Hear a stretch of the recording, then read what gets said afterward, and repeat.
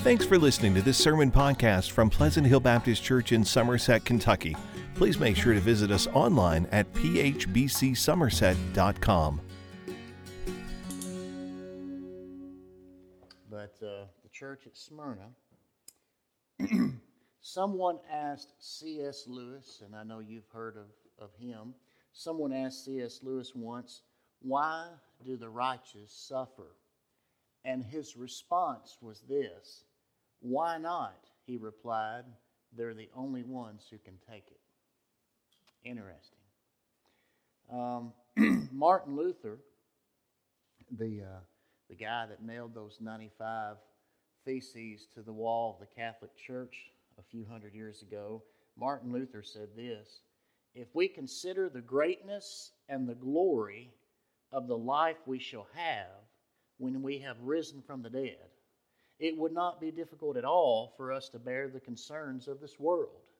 If I believe the word, I shall on the last day, after the sentence has been pronounced, not only gladly have suffered ordinary temptations, insults, and imprisonment, but I shall also say, oh, that I did not throw myself under the feet of all the godless for the sake of the great glory which I now see revealed and which has come to me through the merit of Christ."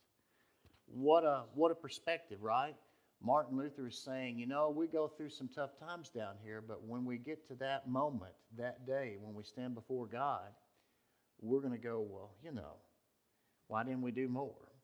The background on Smyrna as a city, as a community, about 700 years before John penned this letter to the church at Smyrna, the old city, old Smyrna, had been destroyed. And it had lay in ruins for about 300 years or so. But the city of John's time had, quote, risen from the dead. I mean, a city that was and then wasn't, and then after 300 years or so they rebuilt, kind of like bringing it back from the dead. I say that metaphorically because of the message that Christ has for this church in the community and city of Smyrna. Smyrna thrives even today. Today it's known as Izmir. That's I-Z-M-I-R. And that is the second largest city in Turkey. And resurrection, to be the experience of the church, is kind of the metaphor here. Herschel Hobbs gives us some more details, background on Smyrna before we read the scripture. Smyrna was located due north of Ephesus on a Gulf of the Aegean Sea. And from the beginning of Roman expansion, it was a faithful ally of Rome. Cicero wrote of Smyrna as the city of our most faithful and most ancient allies.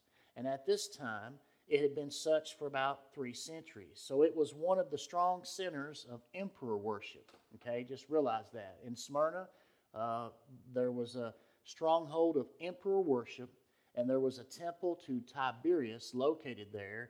It had a strong Jewish population as well, and these two things, emperor worship and a strong Jewish population, resulted in the persecution of Christians. Now, let's go to the scriptures and let's look at what Jesus has to say to the church at Smyrna.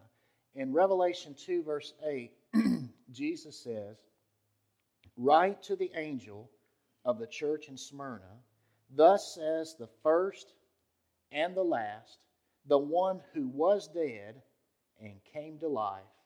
I know your affliction and poverty, but you are rich. I know the slander of those who say they are Jews and are not, but are a synagogue of Satan. Don't be afraid of what you are about to suffer. Look, the devil is about to throw some of you into prison to test you, and you will experience affliction for 10 days. Be faithful to the point of death, and I will give you the crown of life. Let anyone who has ears to hear listen to what the Spirit says to the churches. The one who conquers will never be harmed by the second death." Really a short passage tonight, but boy, is it full of meaning. You see, Smyrna is only one of 2 churches out of these 7 that Christ encourages and does not rebuke. Okay, he finds something wrong in 5 of the 7 churches, but in Smyrna, he does not rebuke them for anything. He simply says, don't be afraid of what you're about to suffer. Smyrna faced serious persecution, including the possibility of death. And our Lord Jesus Christ assured the church that he had overcome and that he was victorious over death. That's why he points to himself in verse 8 as the first and the last, which is a name used in Isaiah, the prophet, to refer to God. So, he's claiming deity. And he refers to himself as the one who was dead and came to life. Okay? And that would resonate with Smyrna in so many ways. It would resonate with their history because their city had died, and after 3 centuries it came back. And also it would resonate in the immediate situation because many of them were going to be persecuted. Some would possibly even die for Christ, but they had the hope of life beyond the grave because Jesus did, right? And so that's kind of the expectation there. One Bible commentator says this. He says, although the apostles often were welcomed initially by the Jewish communities that were scattered, in one city after another, their message of a crucified Messiah and his welcome to pagans apart from circumcision led to expulsion from the synagogue. Now let me say that again because you've got to understand that. Although the apostles were welcomed initially by Jewish communities when they were scattered during the dispersion, in one city after another, their message of a crucified Messiah and his welcoming pagans apart from circumcision led to expulsion from the synagogue. And in a culture that prized social stability and viewed new religious movements as political threats, Christians pushed out from the umbrella of Judaism, they would be exposed to suspicion from neighbors and intimidation by local officials. And that's exactly what happened. Another commentator said, non-Christian Jews, Jews that refused to believe and recognize Jesus as Messiah, non-Christian Jews may have been trying to get Christians in trouble by claiming that the church was not a Jewish sect, but essentially a non-Jewish group. Look at all those Gentiles joining their cause, If so, in the eyes of the Roman government, they could, like all Gentiles, be required to show political loyalty to the government by participating in emperor worship. Did you catch that?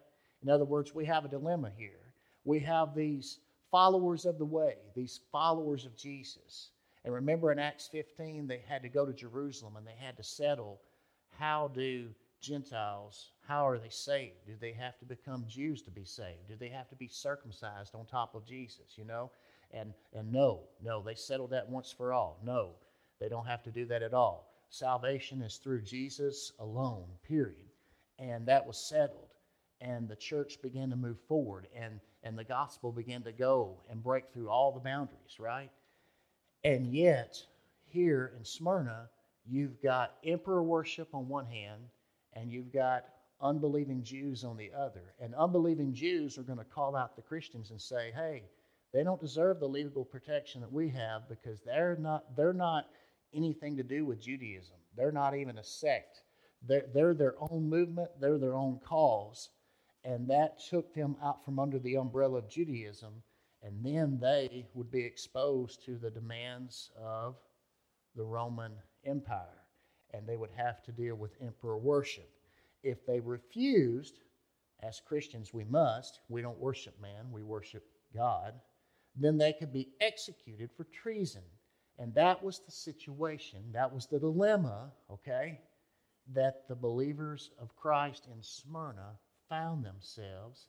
And that's why Jesus uses the phrase, the terminology, synagogue of Satan. Now, let's be honest. We do think high of the Jewish people. I do as a follower of Jesus. I am thankful for the nation of Israel. They are God's people in the Old Testament. Through them we have the patriarchs and the prophets and ultimately Jesus Christ, our Lord and Savior. However, this is Jesus himself speaking, talking to the church, and he's basically saying those unbelieving Jews that are persecuting the church and opposing me, they are a synagogue of Satan. Now, that's Jesus, not me. I'm just giving you the message here. So look, if you will, in Revelation 2:9. Jesus says to the church, I know your affliction and poverty, but you are rich. Now, if you were an outsider and you went to Smyrna and you observed their congregation of believers, you'd say, man, they've been through some tough times. They've struggled. They've been through hardships and affliction and suffering, and they're poor. They have poverty. But if you looked at them the way Christ does, he says you are rich, because even though you have needs, you're depending on me, and God has an endless supply. Okay, he can meet all of our needs. And then he says, Christ says this in verse 9, I know the slander of those who say they are Jews and are not, but are a synagogue of Satan. Now, please understand what Jesus is saying. He's talking about people that pretend to be Jews, that claim to be Jews, but they're really not. And that begs the question, really, what is a Jew? And I believe Paul answered that question in Romans. We may look at that sometime, but that's where you would find the answer. Here's a quote from Herschel Hobbs. I love the way he explains it. He says, what this blasphemy, this slander or blasphemy, what it was, we're not told. It may be, okay, here's a plausible option. It may be that the Jews were taunting the Christians for leaving the Jewish faith. Judaism was a legal religion. It was a recognized religion by the Roman government, and it was legal to belong to it, and there were certain protections that they had. Much like today in our country, churches have certain protection in the eyes of the government, right? We still have free speech. We still have the right to assemble and worship. Even legally, we have a nonprofit status and things like that. So Judaism was a legal religion in the eyes of the Roman government, and it was legal to belong to it. And at the outset of Christianity, it was regarded by the Romans as part of Judaism. They just saw it as connected to that.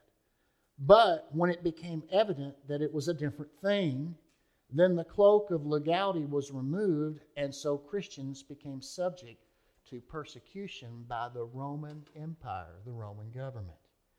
And Herschel Hobbs says, perhaps this is just a plausible theory to explain what's going on underneath the surface and behind the scenes. He says, perhaps the Jews, the unbelieving Jews here, were deriding the Christians, saying that their departure from the true faith of Judaism was bringing upon them God's judgment. And possibly they were also telling them to renounce Christ, to return to Judaism, and to escape persecution. And quite frankly, I think he's right, because when you read the book of Hebrews in the New Testament, what does the writer, the human author, say to his Hebrew audience? He says, listen, do not trample under your foot the Son of God and treat the holy blood of the covenant as an unworthy thing, okay? When God made that first covenant on Mount Sinai, it was a fearful thing. But now we have God sending his Son from heaven. Who wants to fall into the hands of that living God? Okay, that's a paraphrase, but if you read Hebrews, that's the argument that he makes, is that when you come to Christ, Christ is greater than Moses, he's greater than the tabernacle, he fulfilled the law, he's greater than the priesthood, he's greater than everything, and in Christ and Christ alone can we be saved. The blood of bulls and goats and heifers and all that could never take away sin. That's why the high priest had to offer sacrifices again and again, year after year, over and over. But Christ came, and what did he do? He died once for all time. Isn't that right? And now we have the blood that speaks a better word than Abel. We have a new covenant built on better promises. That's what Hebrews says in the New Testament. And so it's very plausible that the unbelieving Jews, and I want to make sure you understand who I'm talking about, the unbelieving Jews that clearly opposed believers of Christ and persecuted them, perhaps they were saying, you departed from the true way. Now you're getting God's judgment, and you need to renounce Christ and come back to Judaism, and then you will be protected by the government of Rome, and you won't be persecuted. And you know what Paul said, may I boast in Christ and never be circumcised, because they just want to boast in my flesh. And may I boast in Christ and Him alone. That's Galatians chapter 6. And speaking of Galatians, turn, if you will, to Galatians 4. Now, if we're honest, when we look at what does the Bible teach about Israel, there's a lot that it says. Some of it's good and some of it's bad, and if we're honest, we got to look at the good and the bad and the ugly, okay? Now, let me set this up this way. Paul loved the Israel people, and in Romans 10, I believe, he said that he wished he could forfeit, now this is a paraphrase, Paul wished he could forfeit his salvation if he could see his own people, the Jewish people, saved, okay? That was his desire, that was his heartbeat, okay? And even though Paul was known as the apostle to the Gentiles, whenever he went to a new community, you know where he went first? He went to the synagogue. Because Paul wrote in his letters that salvation is for the Jew first and then the Gentile. So Paul made it a practice in his mission strategy to always take the gospel when he went to a new place, to go to the Jews first. And then if they rejected the gospel, he washed his hands, he took the dust off his feet, and he says, fine, I'm going to the Gentiles. And you'll see that in the book of Acts, and boy, did it make them mad. But in Romans, he reveals the wisdom of God. He says God is using the disobedience of the Jews in order to reach the Gentiles for Christ. And then when he reaches the Gentiles for Christ, he's using that to make the Jews jealous so that some of them might be saved as well. And that's in Romans, I think, 11. And after he explains all that, then the doxology that we always sing. You always probably wondered what prompted that doxology. When you realize that God wins no matter what happens, hey, I'm going to go out there and die for the sins of the world, and these won't get it and these won't get it, but when these reject me, that means these will have an opportunity, and when they have an opportunity, these will get jealous, and some of them will still get saved. God, you see how God works? It's amazing. It's really amazing.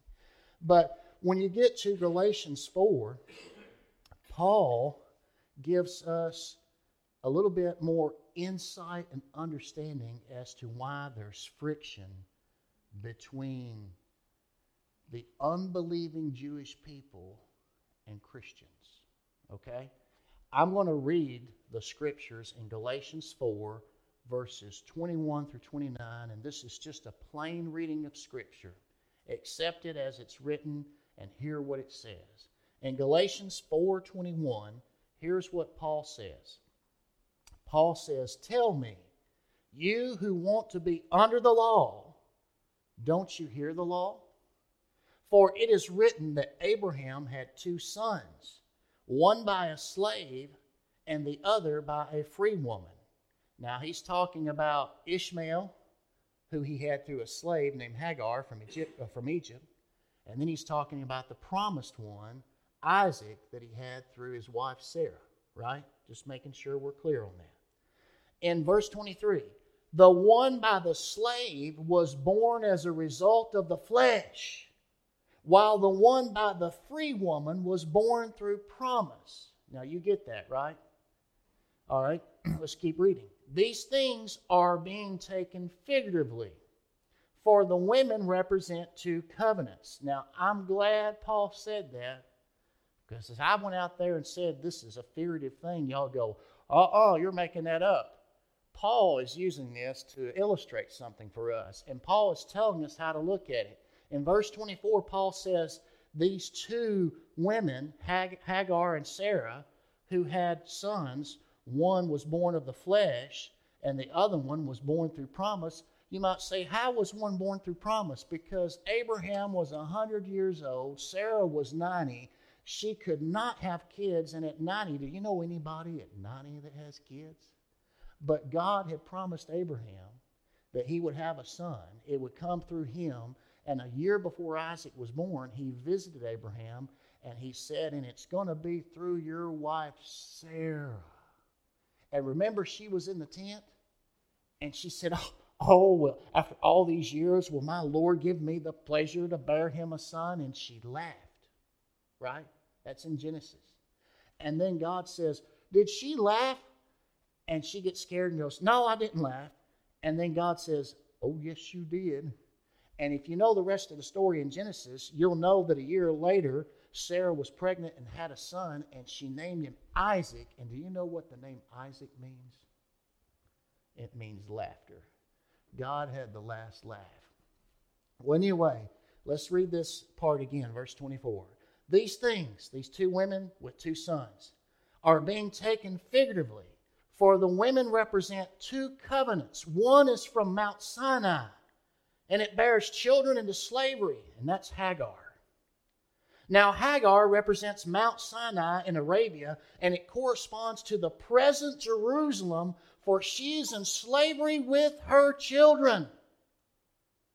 Leave it to Paul to figure this out and write it in Scripture. Paul is saying that today, in his day and in ours, current Jerusalem, is in slavery with her children. They've tried to establish a righteousness on their own through obeying the law, based on their own effort. And guess what? It's not enough. It's not enough. Then, what does he say? Verse 26. But the Jerusalem above is free, and she is our mother.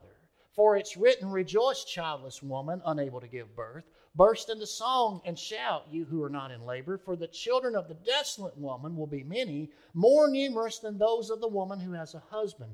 Now you too, brothers and sisters, like Isaac, are children of promise. But just as then the child born as a result of the flesh persecuted the one born as a result of the Spirit, so also now. Wow, did you catch that conclusion in verse 28? We are born from above. We are part of the new Jerusalem, the heavenly Jerusalem, And we're born of the Spirit, not of the flesh. We are children of promise. We believe Jesus said you must be born again, and we believe His word, and we're born again, and we now have the promise that God will save us, and He will always be with us. He'll never leave us nor forsake us. And so we're children of promise. And the conclusion in verse 29, according to Paul, just like in Abraham's day, the child born of the flesh, which was Ishmael, he mocked Isaac when he was old enough to be weaned. And Sarah laid down the gauntlet and told Abraham, that boy, he's got to go. He's not going to have any share in the inheritance. None whatsoever. And if you read that story in Genesis, it breaks Abraham's heart because he's the father to both of these boys. And he goes to God, and God basically tells Abraham two things. He says, tell him to go. I'll still take care of Hagar, and I'll still take care of Ishmael, and I still have a plan for him. But Isaac's the boy I promised to you. And your wife's right. You need to listen to her. That's what he said. And so here we have this conclusion that the child born as a result of the flesh persecutes the one born as a result of the Spirit. And Paul is saying to the Galatian church, that's happening right now. And that shoe fits the church in Smyrna as well. The unbelieving Jews, those that profess to be Jews, but they're really not, because they're focused on the flesh, not faith in Jesus. They are slandering God's people, and they're saying they don't belong to us. They're not of Judaism. They're of this new movement, and they're not legal. And next thing you know, not only are they getting slandered not only are the members of the church of Smyrna getting slandered by the Jewish unbelievers in the community, but now they're spotlighted for not worshiping the emperor. And now they're in trouble with the government, the legal arm over them that has the power to put them in prison and persecute them and even prosecute them and ultimately kill them. That's what's going on in Smyrna. And now when you read Galatians 4, who better than Paul to say that? I mean, seriously, who better than Paul? A Hebrew of Hebrews, a Pharisee of Pharisees, a Jew himself, who persecuted followers of the way and applauded their death when Stephen was the very first Christian martyr. And yet God radically saves him on the road to Damascus. And now the same guy that tried to persecute people that believed the faith in Jesus is now being persecuted for proclaiming Christ. And Paul explains this to us.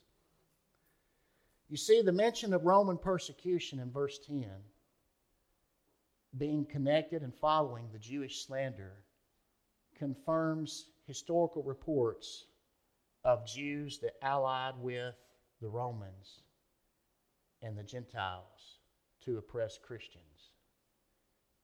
Let's do a little history. Some of you may not like this, but none of us like history, right? But we need to know what history says so that we can learn from its example and not repeat the same mistakes. I want to give you just very quickly a few verses, or a few passages rather, in the book of Acts, which Acts tells the story of the early church. Christ ascended to heaven. 10 days later, the Holy Spirit came. The church was born. It started in Jerusalem. And ultimately, after persecution, the church scattered, and then it broke all the barriers. The gospel would go to Jerusalem, then Judea, then Samaria, and then the uttermost parts of the earth. And you see that progression through the book of Acts. Look, if you will, or just write this down. Acts chapter 13, verse 45. I forget, I'll have to look this up real quick because I didn't put what community it is. I'll try to tell you that real fast. I'm flipping my pages here. But in Acts 13, as it traces the missionary journeys of the Apostle Paul, we find here that Paul and Barnabas are in Antioch. Okay? And here's what it says in Acts 13, verse 45. When the Jews saw the crowds, they were filled with jealousy and began to contradict what Paul was saying, insulting him. Go down to verse 50. As a result of Paul preaching the gospel, the Jews incited the prominent God-fearing women and the leading men of the city, and they stirred up persecution against Paul and Barnabas and expelled them from the district. And quite frankly, that's what happened to Paul a lot in his ministry. He would go to a community. He would go to the Jews first, okay? He would preach the gospel. Some would believe, some wouldn't. And the ones that didn't, many times would harden their opposition against him and run him out of town and then follow him to the next town. Look, if you will, in Acts 14. In Acts 14, now he goes down the road to Iconium. And here's what it says in Acts 14, verse 1. In Iconium, they, meaning Paul and Barnabas, they entered the Jewish synagogue as usual and spoke in such a way that a great number of both Jews and Greeks believed. That's positive. But, verse 2, the unbelieving Jews. Now, please hear me. When I talk about the stuff that we don't want to see about Jews, I'm emphasizing unbelieving Jews. And right there in verse 2, you see the qualifier. I'm talking about unbelieving Jews. They say they're Jews, but according to Jesus, they're really not. They're a synagogue of Satan. Unbelieving Jews. The unbelieving Jews stirred up the Gentiles and poisoned their minds against the brothers. So they stayed there a long time. They spoke boldly for the Lord, who testified to the message of his grace by enabling them to do signs and wonders. But the people of the city were divided. some siding with the Jews and others with the apostles. And when an attempt was made by both the Jews and let me read that again. When an attempt was made by both the Gentiles and Jews with their rulers to mistreat and stone them, they found out about it, and they fled to Lycaonian towns of Lystra and Derbe and to the surrounding countryside. And there they continued preaching the gospel. You go down to verse 19. There in Lystra, here's what it says. Acts 14:19. Some Jews came from Antioch and Iconium, the two previous towns that Paul had been at. They're still following him. And when they won over the crowds, they stoned Paul and they dragged him out of the city thinking he was dead. That was one of the lowest moments of Paul's ministry because he thought he was fixing to die. Okay? When you read the little journal entry in 2 Corinthians where Paul goes in detail about all the different things. He's been shipwrecked and he's been naked and he's been hungry and he's been in prison and he's been through this, that, and the other, and he's been stoned and he's been beaten with rods. This is one of those moments, okay? This is where he was stoned. They took stones and rocks and threw it at him, and he went down, and they kept throwing at him, and usually that kills somebody. But in God's mercy, he wasn't dead. They thought he was. Then you jump to Acts 17. Now in Acts 17, let's see where Paul is at now in his missionary journey. In Acts 17, the verse 1, now he's in Thessalonica. And look what happens. Acts 17, verse 1. After they, that's Paul and his mission team, after they passed through Amphipolis and Apollonia, they came to Thessalonica, where there was a Jewish synagogue. As usual, Paul went into the synagogue and on 3 Sabbath days reasoned with them from the Scriptures. Again, I want you to understand, Paul said in Romans, Paul said in 1 Corinthians, that the gospel is to the Jew first and to the Gentile. And I've pondered that many times, and I think I know why. If you skip the Jew and go to the Gentile, you've offended them, you'll never reach them. And even though Paul was the apostle to the Gentile and Peter was the apostle to the Jew, Paul still went to the Jew first. Every time he went to a community, he found a synagogue. Every time he went to a community, he went to the Jews first. Man, have I got news for you. And then if they rejected it, then he said, I'm going to the Gentiles. But he gave them first offer. He gave them the first opportunity. So he goes to the synagogue. 3 Sabbath days, 3 weeks in a row. He reasons with them from the Scriptures. Verse 3, explaining and proving that it was necessary for the Messiah to suffer and rise from the dead. And then he says, this Jesus that I'm proclaiming to you is the Messiah. You can't get any cut and dry than that, right? I mean, he makes it well known. You know, here's what our Old Testament says, and I'm here to tell you this Jesus from Nazareth, he was crucified. He rose from the dead on the 3rd day, and he is your Messiah. There's no mincing words. There's no misunderstanding the message. In verse 4, some of them were persuaded, and they joined Paul and Silas, including a large number of God-fearing Greeks, as well as a number of the leading women. But the Jews became jealous, and they brought together some wicked men from the marketplace. They formed a mob, and they started a riot in the city. Wow, that's sounding like 2020, isn't it? Attacking Jason's house, they searched for them to bring them out to the public assembly. And when they did not find them, they dragged Jason and some of the brothers before the city officials, shouting, these men who have turned the world upside down, they've come here too. And Jason has welcomed them. And they're all acting contrary to Caesar's decrees. You catch that? Slander them. They're not part of us. They're against Caesar. Do you see now, when we read about the church in Smyrna, how emperor worship and the slander from the unbelieving Jews is the perfect storm for persecution of believers? There it is. So let's read that again. They're acting contrary to Caesar's decrees. They're saying that there's another king. His name is Jesus. And the crowd and the city officials who heard these things were upset. And after taking a security bond from Jason and the others, they released them. Now, let me read one more passage of Scripture and we'll jump back to Revelation 2 and we'll wrap all this up. In 1 Thessalonians chapter 2, remember as we were reading those passages in the book of Acts, one of them was when Paul was in Thessalonica.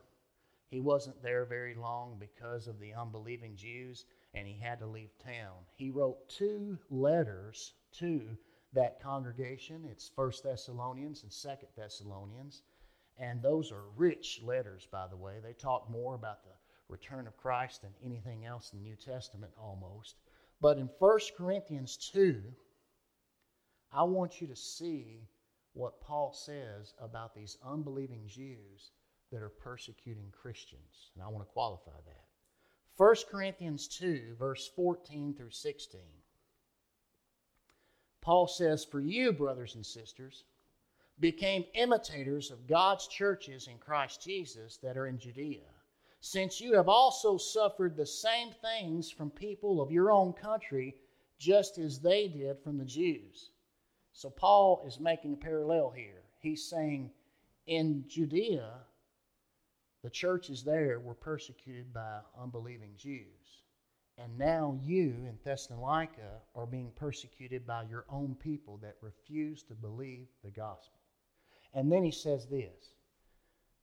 He says, just as they did from the Jews who killed the Lord Jesus and the prophets and persecuted us. They displease God and they're hostile to everyone by keeping us from speaking to the Gentiles so that they may be saved. As a result, they are constantly filling up their sins to the limit, and wrath has overtaken them at last. Again, I can't believe my ears and eyes when I read and hear this, because I'm like, wow, this is coming from Paul the Apostle, who before he knew Jesus, he was persecuting the followers of the way. He was rounding them up, putting them in prison, and applauding when they died. And then he gets radically saved, and now he's persecuted for the faith that he once tried to destroy. And yet he's got some really strong words for unbelieving Jews that try to do the same thing he did, which is destroy followers of Jesus. He's got some strong words. And this is coming from the pen of Paul. And Paul is saying, look, they killed the Lord Jesus. They killed the prophets. How did he know that? Well, he knew history, but he also remembered what oh,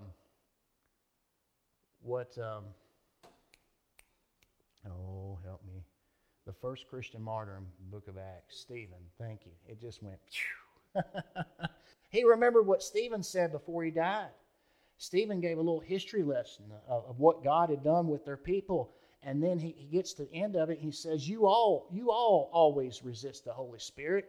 And they covered their ears and they yelled and they ran to him and they stoned him. And that was it. End of story, end of sermon. And Paul is right. They persecuted the prophets. They are the ones that handed Jesus over to the Romans and said, crucify him. And Paul is saying that hostility, that blatant opposition, that unbelief from that particular group that is so opposed to stomping out this movement of the followers of Jesus, he says God's going to judge them. Coming from a man who's been there, done that. Now, with that said, let's go back to Revelation 2, and we will finish this up. I felt like in this case you really needed some context to understand why in the world would Jesus talk to the church about unbelieving Jews who are slandering them, who say they're Jews and they're not, and call them a synagogue of Satan. My goodness. Well, I hope now, with our little tour, I hope now you know. So, Revelation 2:10, Christ says to the church in Smyrna, don't be afraid of what you're about to suffer. Now, there's only one way you can take that. You're fixing to suffer. Rather than fret over something you can't stop or control, Just don't be afraid when it happens, because I'm with you. Don't be afraid of what you're about to suffer. Look, the devil is about to throw some of you into prison to test you, and you will experience affliction for 10 days. Now, I'm not sure how to take 10 days. Revelation is the most symbolic book of the Bible. Whether it's symbolic or whether it's literal, let's just say it this way. It's short. 10 days is short compared to, my goodness, think about COVID, okay? When that happened in March, you know what we all thought? I think all of us thought, okay, we're all going to quarantine for a couple weeks. This will blow over, and then we'll go back to living again. And now it's been what? 6 months? Right? And there's still a lot of things we can't do, and there's certain things we have to do, and we're wondering how long this is going to go on. Is it going to go through the rest of this year? Is it going to be? Does it go into next year? Does it go through all of next year? Like how much longer? Right? 10 days. 10 days. That's what God's word is to them.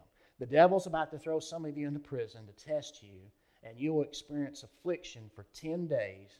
Be faithful to the point of death, and I will give you the crown of life. Now, it's interesting here, because I've told you that I see some parallels between Revelation and the book of Daniel.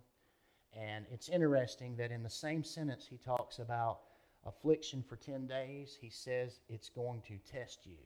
And it reminds me, quite honestly, of Daniel chapter 1, when Daniel and his 3 friends were told, this is the diet you have to follow by the king. And Daniel had convictions about idolatry. And many times in those days, food was used in idol worship, but they're not going to waste the food. And anyway, long story short, Daniel approached the person over him, not the king, but the person in the king's authority. He goes to him and he says, do you mind if we don't drink the wine and don't eat the meat? Can we just have water and vegetables? And the guy's like, hey, I got to follow what the king says. You can't get me in trouble. What if I let you do that and you look pitiful, poor, and weak? Then he's going to know and I'm going to get in trouble. And so Daniel has a proposition. In Daniel 1, verse 12, here's what Daniel says to this servant. He says, please test your servants for 10 days. Let us be given vegetables to eat and water to drink. And then, after those 10 days, examine our appearance and the appearance of the young men who are eating the king's food, and deal with your servants based on what you see. And so the guy said, deal. He agreed with them, and he tested them for 10 days. And at the end of 10 days, they looked better and healthier than all the young men who were eating the king's food. Just kind of reminds me of that. And so the bottom line is, just like Daniel and his friends were tested for 10 days, God, or Jesus, is saying to the church in Smyrna, don't be afraid of what's fixing to happen. You're going to be tested for 10 days. 10 days is not long. That's a drop in the bucket compared to, our lifetime. Consider it a test. Don't be afraid. Be faithful, even to the point of death. And here's where I want to mention that in verse 8, when Jesus opens the letter, thus says the first and the last, the one who was dead and came to life. The self-description of Christ as the first and the last is taken from God's own self-description in Isaiah 41, 44, and 48. And in the context of Isaiah 41 and 44, God commands the Israelites, don't be afraid. The same command he now gives to the church in Smyrna. So let me wrap this up. Jesus is writing, he's telling John to write a letter to the church in Smyrna. The character of Christ is the one who is the first and the last, the one who was dead but has come to life. He tells them they're spiritually rich Okay? They might be materially poor, and they might be going through a lot of affliction and hard times and suffering, but they're spiritually rich. He does not rebuke them of any sin or any problem. The only one, I might add, out of the 7. And then the duty they have is to suffer for Christ. Don't be afraid of what's going to happen to you. Be faithful even unto death. And the promise, let anyone who has ears to hear listen to what the Spirit says to the churches. The one who conquers will never be harmed by the second death. Even if you die for Christ, you'll never die again. Born twice, die once. Born once, die twice. The application is very to the point tonight. Be faithful, not fearful, when you face persecution and possible death for the name of Jesus. And quite frankly, if you never thought that could happen in good old United States of America, I hope 2020 wakes you up. It can happen anywhere, even here. God forbid if it does. I hope it never does, but it can happen anywhere.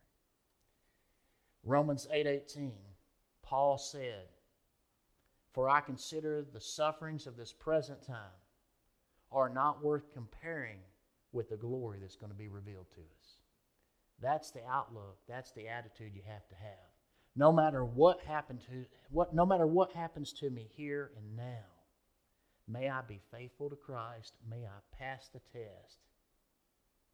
And think about the glory that's going to be revealed on the other side.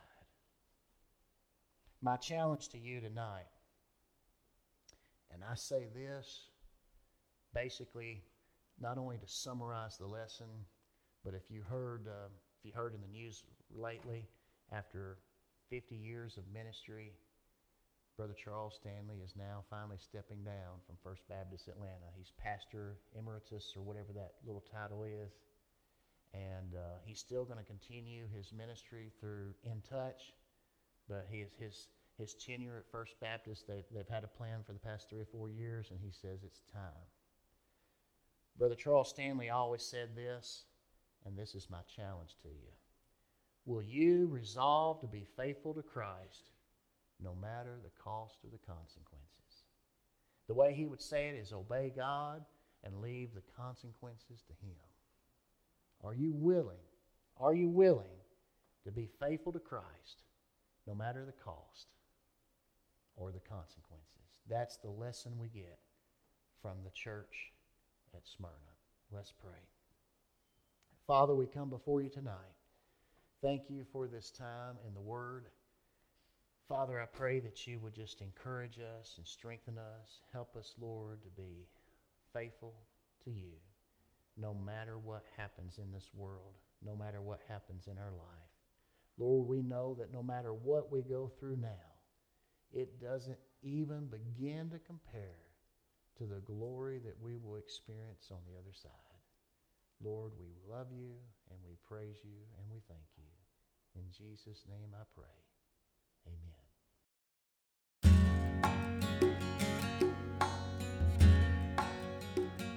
Thanks for listening to this sermon podcast from Pleasant Hill Baptist Church. To learn more about the church, find out meeting times, or learn how to contact the pastor, please visit phbcsomerset.com.